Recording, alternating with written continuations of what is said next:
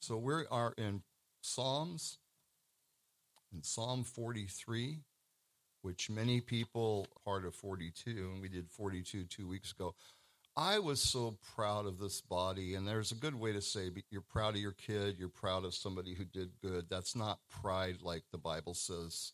God will humble the proud. That's self-pride, where you think you're something that you're not. It's not being glad for his work. And it's okay to say I'm really proud of my kid for how he handled that situation. You know what I'm saying? We get stuck on that word thinking it means you can't. So I'm really proud of my kids. Hey, I'm old enough that I could be a parent to most of you. Not all of you. You know who you are. So I'm so many things I'm proud of. I think about a person who hasn't been around or is missing, who needs help, or I know that they've been sick, and I go, I got to get a hold of them or something, and I ask somebody, and they go, yeah, I just went and saw him yesterday, or I just called them, or whatever. If you've been there and you haven't gotten a call, things do get missed. You've missed things too, so give us a break on that. We're not perfect. But I'm so proud of this body, so proud of the way you embraced Anthony and Irene and their kids. I mean, not like, oh, you need my approval. I'm just saying I'm really glad to be a part of this body. So with there's a lot of exhortation, and hey, here's what we need to do, and here's how we need to go, and here's what the Lord wants to do in us. Thank you for who you are. Thank you for who you are and for how you encourage my life. Some of you are I'm teaching, Bill's teaching, sometimes others will be teaching, and we're telling you things that some of you know better than we do. I mean, you can't wait to teach till you know everything and are doing it perfectly. No one would be a teacher. So, are you with me? So, in the Psalms, as well as in the prophets, we find, and we talked about this on Wednesday night a few times lately with Isaiah, is the prophets, including the Psalms, because they're prophetic. That's why we're going slow. We keep finding verses in the New Testament to show us the connection, and we don't want to rush it. And I did, but Bill didn't want to, and then I finally accepted that, yeah, we can't rush it. So we'll see how it goes. But the prophets, including the Psalms, it would be easy to say, how many times must God, through these prophets, speak the same thing? Don't tell me you haven't said that. If you've read through the Old Testament, you go, wow, again and again and again and again. Well, the events and the messages to the people then were not to people that were carrying the Bible, the Old Testament, around with them, and it was complete. And even when it was complete, people weren't carrying Bibles. Are you with me? Think with me. God is speaking to those people in what we today call real time. We watch on a video or we watch on a screen things that are happening as they're happening, aren't we? And they call it real time. Am I correct? Real time. Well, God spoke those messages in real time to people who needed to hear them, and they were spread. But he also knows that we need it now in all the multiples it comes, because you read through and where you are is where you are, and God reinforces things and shows you things the next time you read it a different way in a different prophet, that he said the same thing to Israel earlier or another nation. It strikes you. In 2 Timothy 3:16, we're told that all Scripture, talking about Old Testament then, Paul is talking about the Old Testament. All Scripture is God-breathed, and it's all profitable for instruction and correction and to help us walk with God. Chapter 43, vindicate me, O God, and plead my cause against an ungodly nation. O deliver me from the deceitful and unjust man, for you are the God of my strength. Why do you cast me off? Why do I go mourning because of the oppression of the enemy? O send out your light and your truth. Let them lead me. Let them bring me to your holy hill and to your tabernacle. Then I will go to the altar of God, to God my exceeding joy. And on the harp I will praise you, O God, my God. Why are you cast down, O my soul, and why are you disquieted within me? Hope in God, for I shall yet praise him. This is the sons of Korah continuing, which means there's a group of people. We don't know which specific one of them spoke each one of these psalms. It's connected clearly to Psalm 42, my soul thirsts for God. And notice that he says in this part, you're my joy, you're my exceeding joy. You can have sorrow and joy at the same time. they're together. They work in your life. The way to have joy isn't to try to find a way to remove every bit of sorrow. That isn't, Paul said, we rejoice with joy unspeakable, full of glory. And in another place, he said, I have continual sorrow, Romans 9, and I have a burden that I carry. Sometimes you do both. Those who carry a burden may think all I can do is carry this burden. Unless this burden's gone, I can't have joy. The Bible says that's not true. Period. I'm going to stop there on that. So God's work in us, we all want rescue, but his work in us is, above all, to cause us to want him more than just a deliverance from our troubles. Now, we could just stop right there and go on our faces and pray for 3 hours or the rest of the day, skip the soup and the dessert. We could just, God, would you cause me to hunger and thirst after you more than anything? It's interesting. It's quite a prayer. In verses 3 and 4, he has a spark of hope in his trouble. He has faith.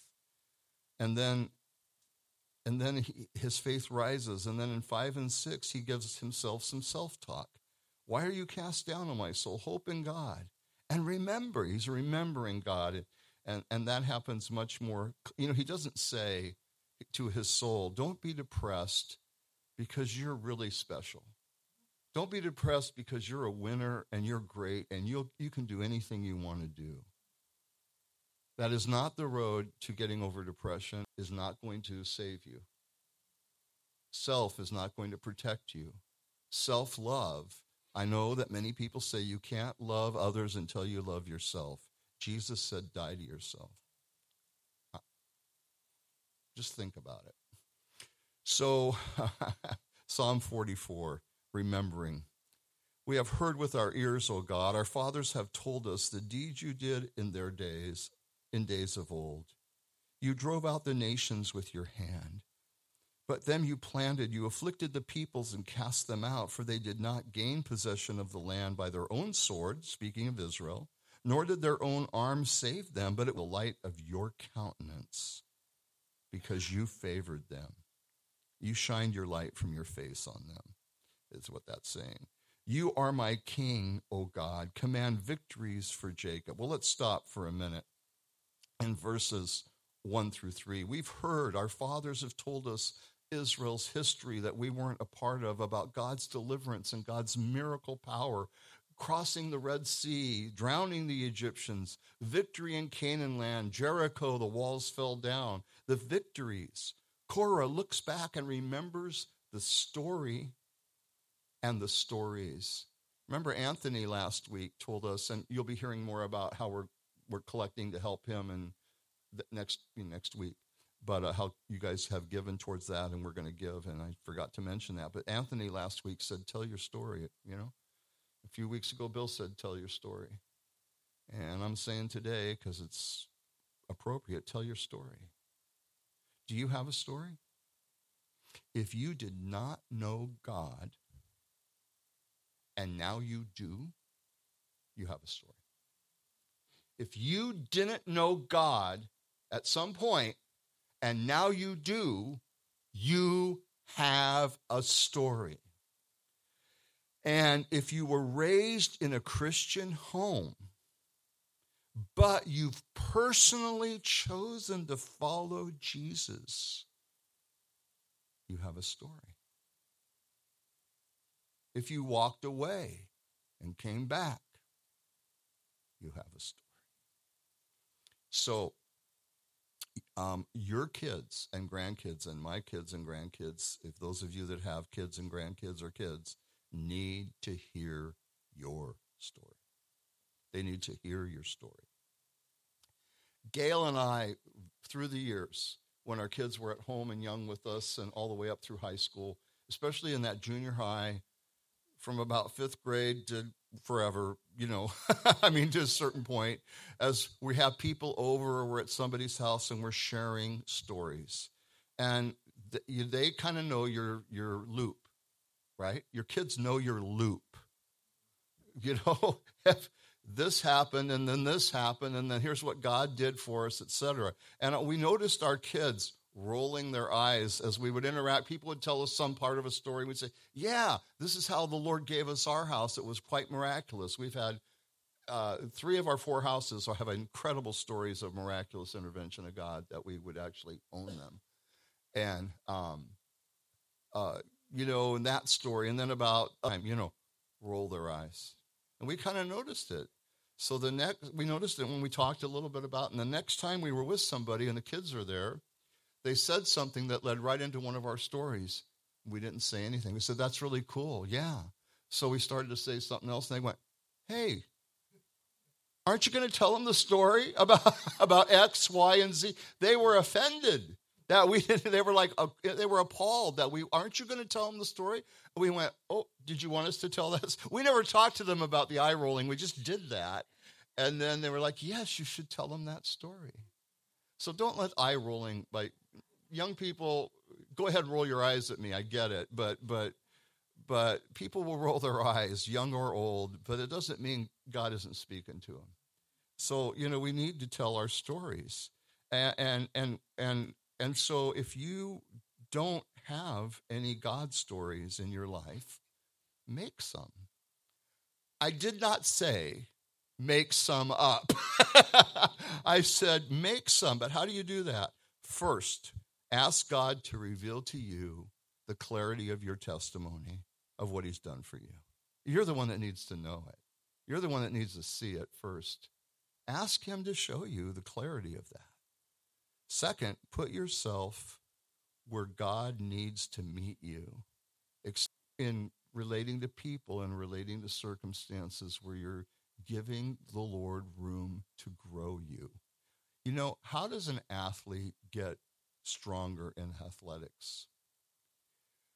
They exercise and work and push themselves in the gym, but also, what athletes do? I was a pretty terrible basketball player. So everywhere I went when I was younger with the guys and we would play basketball, I was the worst one, always for a while. But I was 30 years old, but I was in good health. And I knew how to play football so I kind of played football. And Rick, you can't do that. That's not how you block that's not how you block out in basketball. But I played with a guy who would play with me and a bunch of guys who put up with me and taught me to play, and they were all better than me. I was the worst one on the court. But I was playing with guys who were better than me, and they made me better. And I played with one guy where we'd go out in 105 degrees in Phoenix, Arizona on an afternoon when nobody was outside because they were intelligent. And we would be on a hot cement court, and we would play one-on-one, and he would beat me every game. And then it got to where I would beat him 2 out of 3 because I was also bigger. He was Japanese, and I was, okay. But for a long time, but do you understand what I'm saying to you? Weaker than you in the faith? Or do you look for people? I'm not saying don't. I'm not saying reject those people. But are you involved with people who are stronger than you in the faith? Do you look for people to mentor you and to be a part of your life? Or do you stick around with the people that you're just totally comfortable with because they don't challenge you? Welcome to not growing.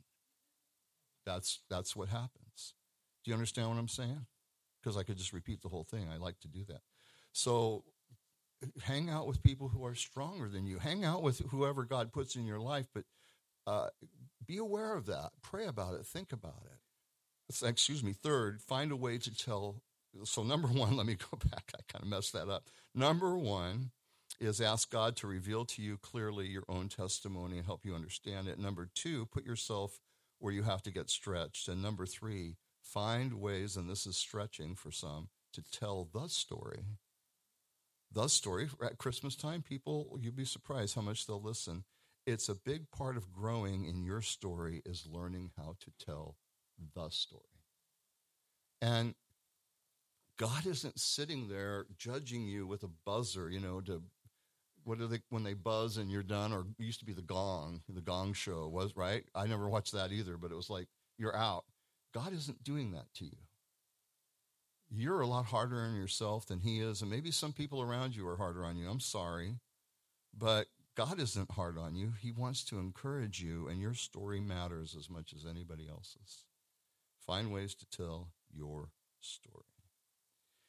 In verses 4 through 8, you are my king, O God. Command victories for Jacob. Through you we will push down our enemies. Through your name we will trample those who rise against us.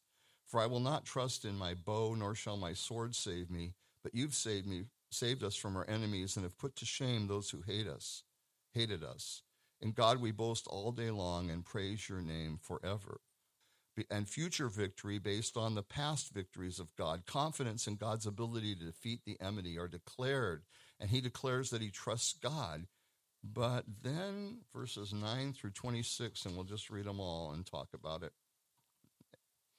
But you have cast us off and put us to shame, and you do not go out with our armies. You make us turn back from the enemy. Those who hate us have taken spoil for themselves. You have given us up like sheep intended for food, and have scattered us among the nations. You sell your people for next to nothing, and are not enriched by selling them, like he doesn't get much for them. You make us a reproach to our neighbors, a scorn and a derision to those all around us. You make us a byword among the nations, a shaking of the head among the peoples. My dishonor is continually before me, and the shame of my face has covered me. Because of the voice of him who reproaches and reviles, because of the enemy and the avenger. Now, that I'm going to stop there for a minute. That really more sounds like the condemnation of Satan that we read about in the New Testament, how Satan will, through his means of demons and through his means of just being the God of this world and the subconscious general flow of humanity, to just cause you to fall into a sense of guilt and hopelessness. And Israel failed many times, but watch this, verse 17. All this has come upon us, but we have not forgotten you, nor have we dealt falsely with your covenant.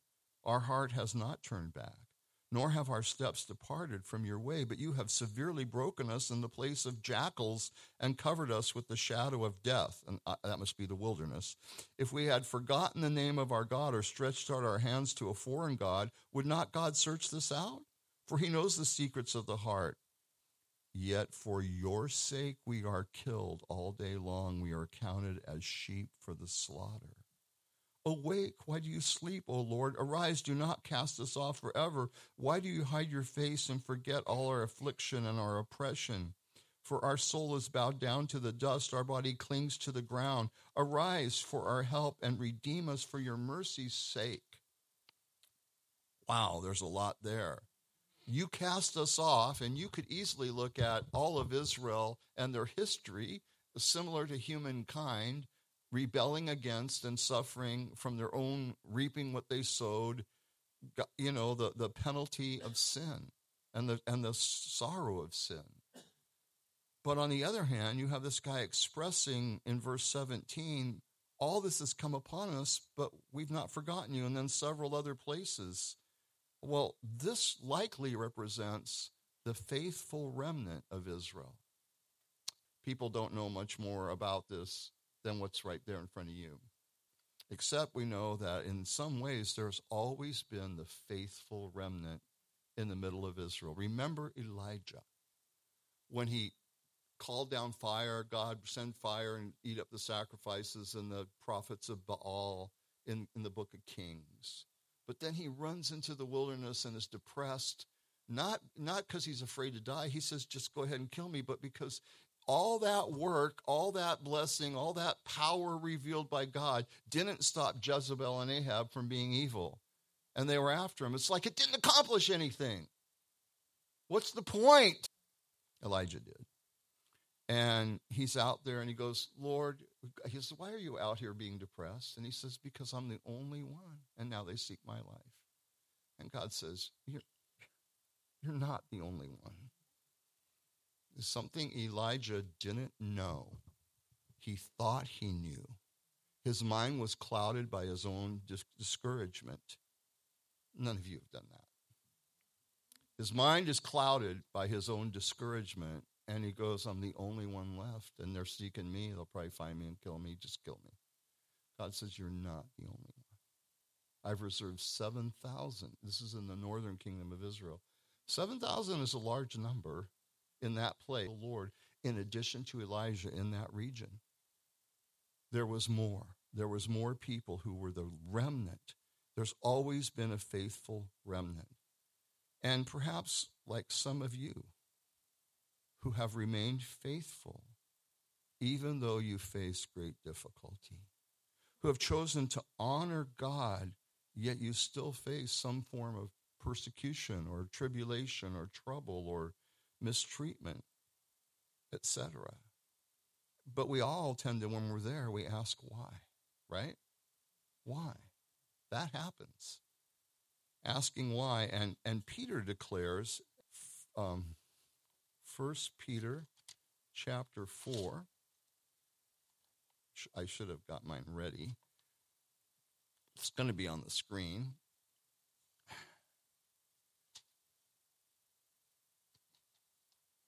I'll just read it off. We got it? Okay, I'm just going to read it. I can't make my fingers work right now. Beloved, do not think it strange concerning the fiery trial which is to try you, as though some strange thing happened to you.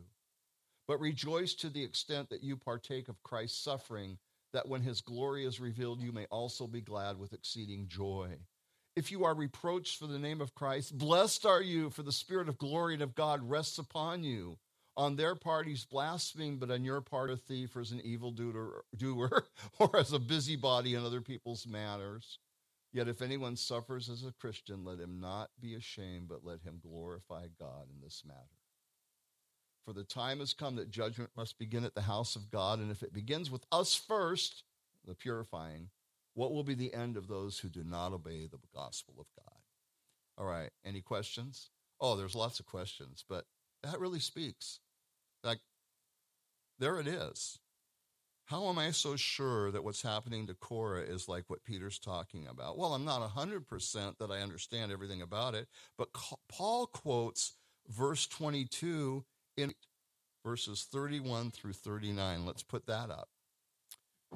What shall we say to these things? If God be for us, who can be against us? He who did not spare his own son, but delivered him up for us all, how shall he not with him also freely give us all things? Who shall bring a charge against God's elect, which is his chosen? It is God who justifies. Who is he who condemns? It is Christ who died and furthermore is also risen, who is even at the right hand of God, who also makes intercession for us. Who shall separate us from the love of Christ? Shall tribulation or distress or persecution or famine or nakedness or peril or sword, as it is written in Psalm 44 that we just read? As it is written, as it is written. By the Holy Spirit that came on Paul as he studied and spent time alone with God, God revealed to him, here's what this chapter is describing in Psalm 45. If you get in touch with the Lord through his word, this will excite you as much as it excites me. This matters. This is through history. God said something 1,000 years earlier. And now it's being revealed to someone who's speaking it with all this other clarity around it that speaks to you where you sit in your chair right now. And yes, I wish you were just as excited about it as I am. I really do. But I also know everybody can't be excited all the time. But you can take it seriously. You can make a decision to find out what the Bible is really saying to you. And that it's actually speaking to you. As it is written, for your sakes we are killed all day long. We are counted as sheep for the slaughter. The people that Cindy is praying for are spoken of. People who are being persecuted this very moment. And you're not being slaughtered. You're not under great persecution. But if you're in tribulation, look what's speaking to you. If you're in depression and condemnation for guilt, look what's being said to you. There is no condemnation. Who is it that condemns you? Even if you've failed, God forgives you. If you just keep going and turn to him, you'll experience who he is. In all these things, we are more than conquerors through him who loved us. For I am persuaded that neither death, nor life, nor angels, nor principalities, nor powers, nor things present, nor things to come, nor height, nor depth, nor any other created thing shall be able to separate us from the love of God, which is in Christ Jesus our Lord. You bet I'm excited about that.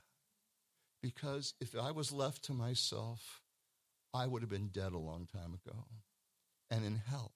If I was left to myself, if I wasn't dead already, I would be living a depressed life. I'm sure I wouldn't be married, and I'm sure I wouldn't have the respect and love of my children.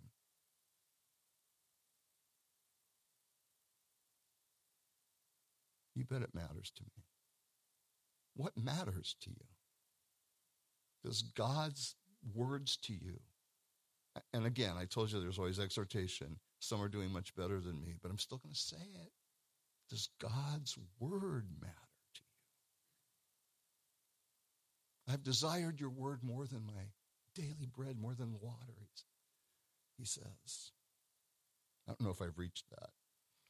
So, as it is written, Paul sees beyond the prophetic written word to the nation of Israel and to believers in Christ. It's all right there. His own life and those around him to us today. And who is he who condemns? It's Christ who died and is risen. So we're going to have communion a little bit, not too long. And you can just ask the Lord to make it as real to you as it is. Open our eyes to see it for the reality that's there. And I pray that we will experience that. So, remembering God's goodness and faithfulness, we'll go there today. But it'll make our heart rejoice, but so does Psalm 45, and we're going to read Psalm 45. My heart is overflowing. It's also Korah, the group. My heart is overflowing with a good theme. I recite my compositions concerning the king. My tongue is the pen of a ready writer. You are fairer than the sons of men. Grace is poured upon your lips. Therefore, God has blessed you forever. Gird your sword upon your thigh, O mighty one, with your glory and your majesty. And in your majesty ride prosperously because of truth, humility, and righteousness. And your right hand shall teach you awesome things. Your arrows are sharp in the heart of the king's enemies. The people fall under you. Well, in verse 1, my heart's overflowing. Is Jesus the fulfillment of this? In Luke 24:44, Jesus said to his disciples when they saw him, after first time they see him together in the upper room, he says to them, these are the words which I spoke to you while I was still with you, that all things must be fulfilled, which were written in the law of Moses and the prophets, and what? The Psalms concerning me. And I think we're going to see that it's all about him. It's all about him. No grace is poured upon your lips, it says. God's blessed you. You know, the officers that were sent to take Jesus at one point by the religious leaders, the temple officers, came back empty-handed. They didn't grab him because they were overwhelmed by his words, and they said, never has a man spoke like this. Never has a man spoke like this. It says that the people and the common people in Mark and in other places heard him gladly because he spoke as one who had authority, not as the scribes and Pharisees. His words, his truth, his righteousness. And then in verse 5, your arrows, there's every part of it. Verse 5, your arrows are sharp as the heart in the heart of the king's enemy, so the people fall under you. Well, another little section of verses to show you the fulfillment of that. Revelation 19.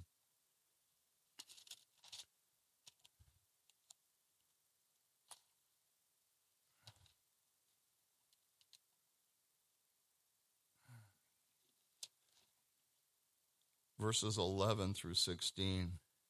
Now I saw heaven opened, and behold, a white horse, and he who sat on him was called Faithful and True, and in righteousness he judges and makes war. His eyes were like a flame of fire, and on his head were many crowns. He had a name written on it that no one knew except himself. He was clothed with a robe dipped in blood, and his name is called the Word of God. And the armies in heaven, clothed in fine linen, white and clean, followed him on white horses.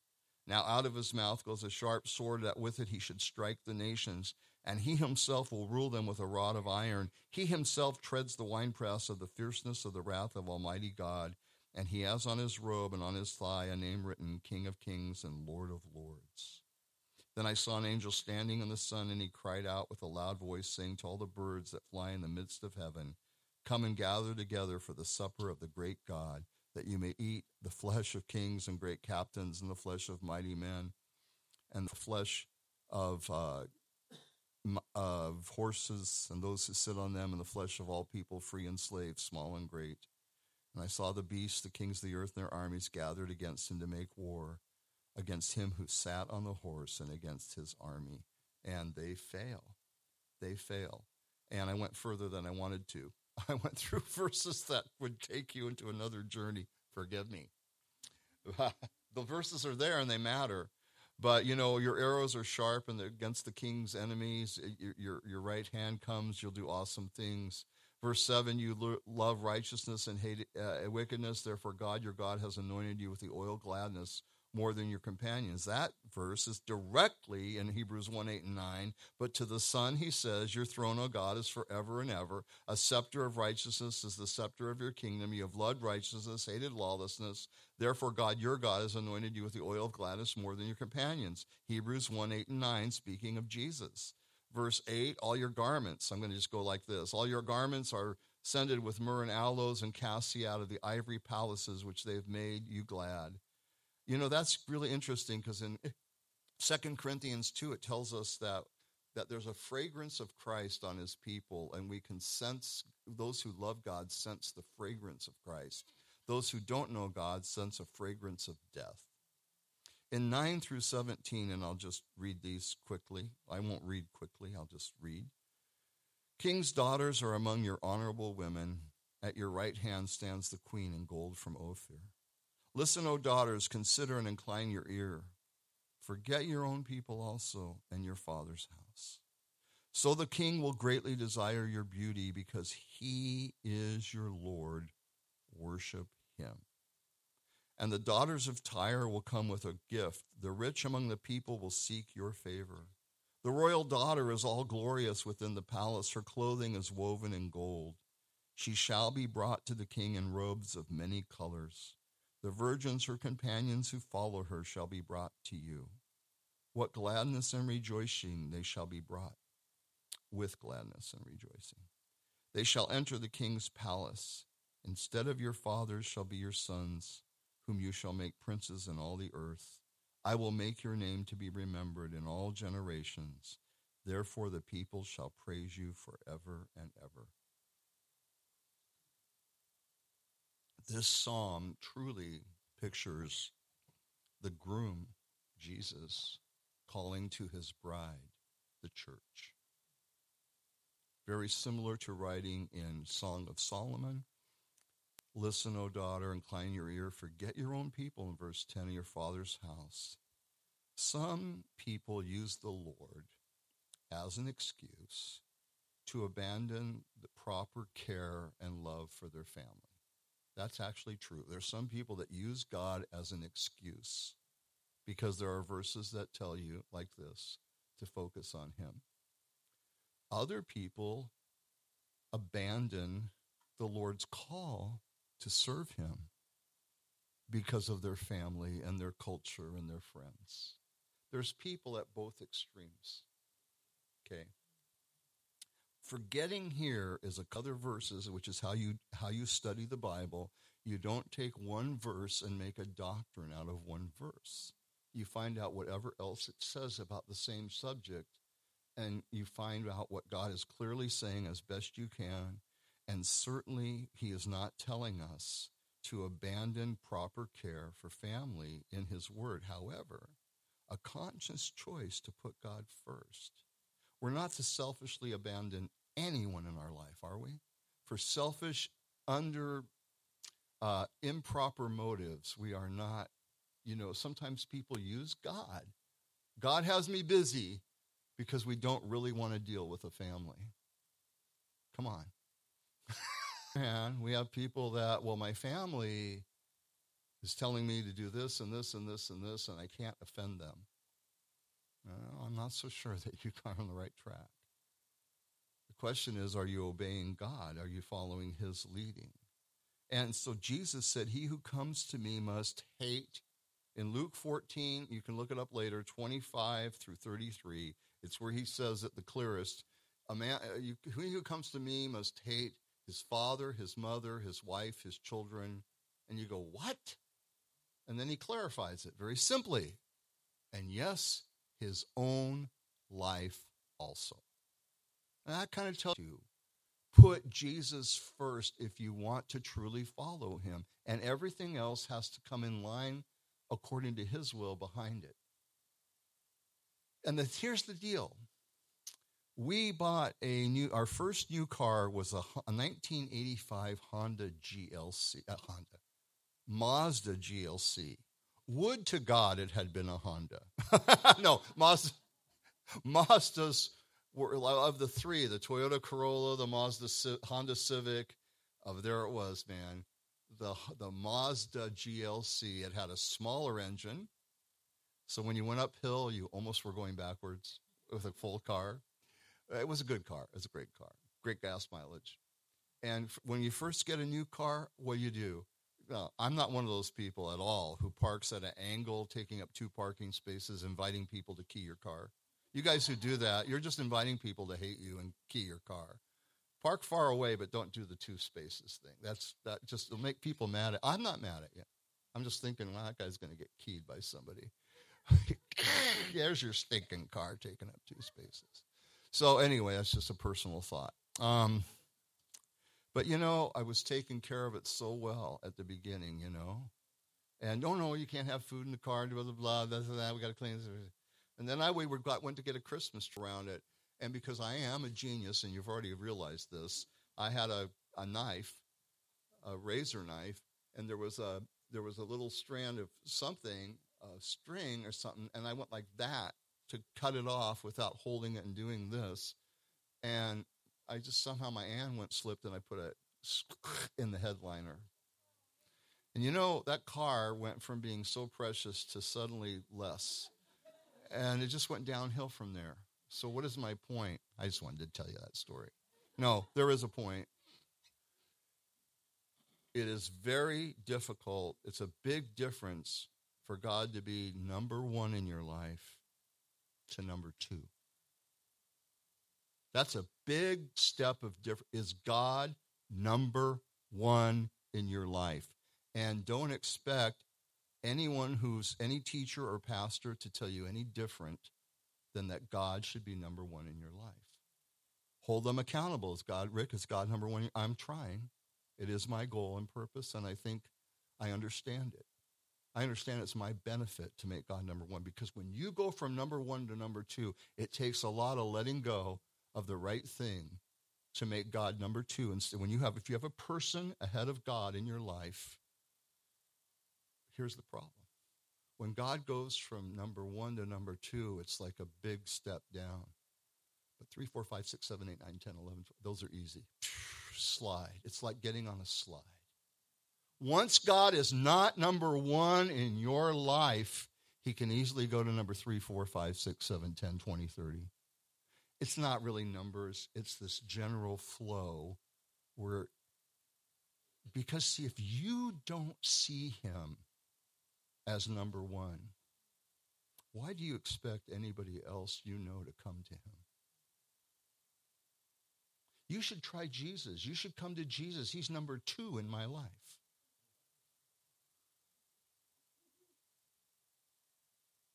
And I've seen it through the years. People put their family, a relationship, a person, a desire they have.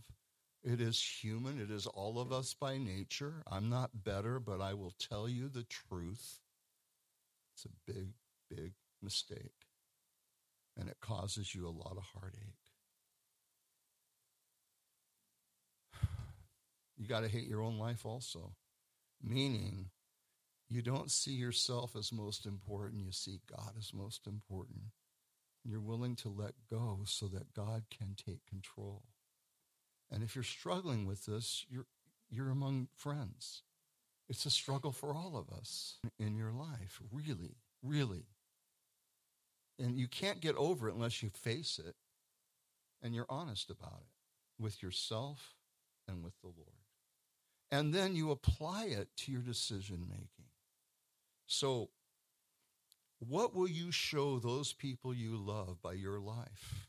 If you make them number one, you're telling them that they're your idol. If you make a person humanly number one, you're telling them they're more important than God. And then why would they follow God from your example if they're more important than God? It's the truth. It happens all the time. So, what result does God declare through Korah's words? The influence for good. Verse 16, he says, instead of your fathers shall be your sons, with whom you shall make princes in all the earth, and generations and people to follow. It's just, instead of being just an extension of your physical heritage, you get to help be a part of a spiritual heritage that goes on from you. Even if you don't have children, if you don't have kids, there's the children of faith that you get to participate helping them find Christ. Did it take you a long time to come to Jesus? Do you wish you had done so wholeheartedly earlier? Plenty of people are in that spot. Who is he who condemns? It is Christ who died, rather is risen. This isn't, if your past has caused you to not have a testimony that people can follow in loving God first, if your past, and even to this very day, has been checkered, has been difficult, has been unclear for others, God,